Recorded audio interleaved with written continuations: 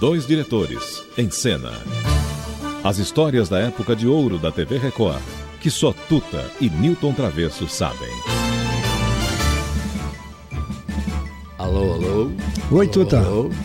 Chamando para teste, 1, 2, 3, 4, teste, alô. Ok, alô, confirmado. Travesso, tá tudo bem? Tudo bem. Som perfeito, estéreo.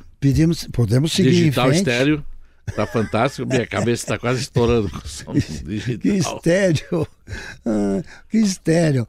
O AM não é estéreo, Travesso, mas é uma coisa... Não, por um futuro teremos o AM estéreo. E na FM é estéreo? FM é estéreo. estéreo. Mas no Brasil não fazem nada estéreo de real, de verdade. Porque a única coisa que toca estéreo mesmo são as músicas internacionais que são gravadas em estéreo. Mas na realidade aquilo que o estéreo faz propaganda, um fala aqui de um lado numa caixa da direita, depois outro fala na caixa esquerda. Ninguém faz no Brasil, que é muito trabalhoso, seria muito difícil a gente conseguir fazer isso, então todo mundo vai levando. E chega na hora da música, percebe que é estéreo. Se não for na hora da música, então é estéreo brasileiro. Estéreo, não estéreo.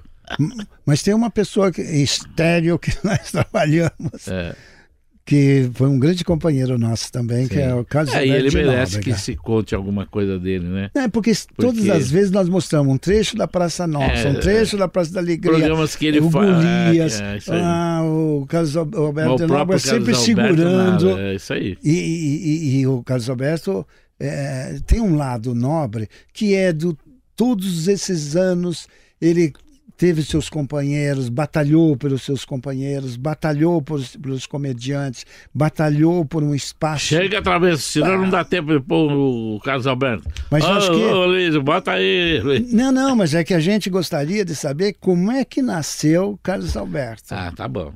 Bom, o negócio é o seguinte, eu comecei, poucas pessoas sabem disso, na televisão antes do meu pai.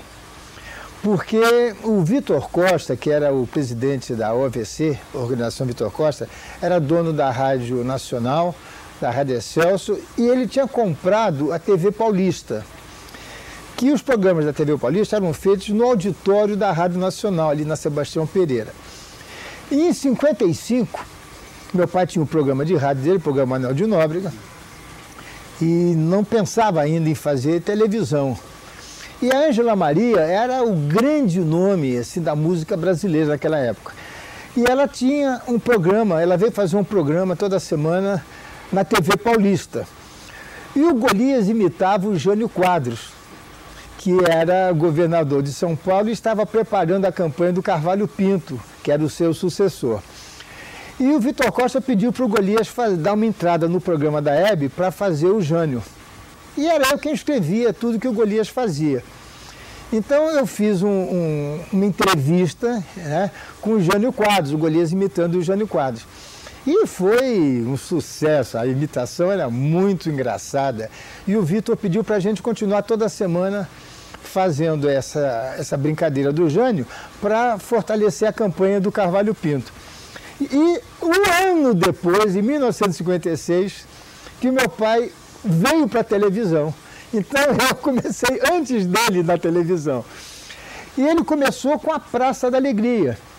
Ele tirou férias em janeiro e o Vitor queria um programa na hora, imediato, programa de humor. Meu pai falou, Vitor, eu vou viajar, me dá um tempo, me dá um mês. Não, eu preciso de um programa. E ele deixou 4 programas escritos. Olha o nome, UFE no ar, UFE no lar, que era a União Fabril Exportadora, que comprou o horário. E nós entramos para fazer o programa. Meu pai na Argentina, eu comecei a fazer esse programa. Eu me lembro que esse primeiro programa foi feito, eu apresentava, a Hebe Camargo, o Golias, o Canarinho, o Borges de Barros. Foi uma coisa horrível, foi um programa péssimo. Não deu, foi um desastre o programa, porque era realmente muito, só pelo nome você veja o que era esse programa. Quando meu pai chegou, o vice falou, Nóbrega, que programa ruim. Eu avisei, eu tenho uma ideia. Porque meu pai foi à Argentina e do hotel onde ele estava, ele via uma banca de jornal, numa pracinha, onde todos os dias, naquela hora, tinha um cidadão ali que ele achava que era um aposentado, que pegava o jornal, sentava, ficava lendo, e as pessoas conheciam aquele cidadão portenho. Aí surgiu a ideia, puxa, é um cenário fácil, que era um telão pintado, com 2 bancos e mais nada. E ali começou a Praça da Alegria, que teve momentos maravilhosos.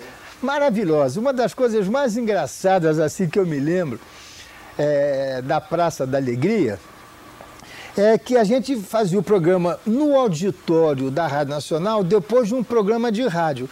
Então tinha um varredor ali, feio, era talento formosura, a gente chamava de talento formosura.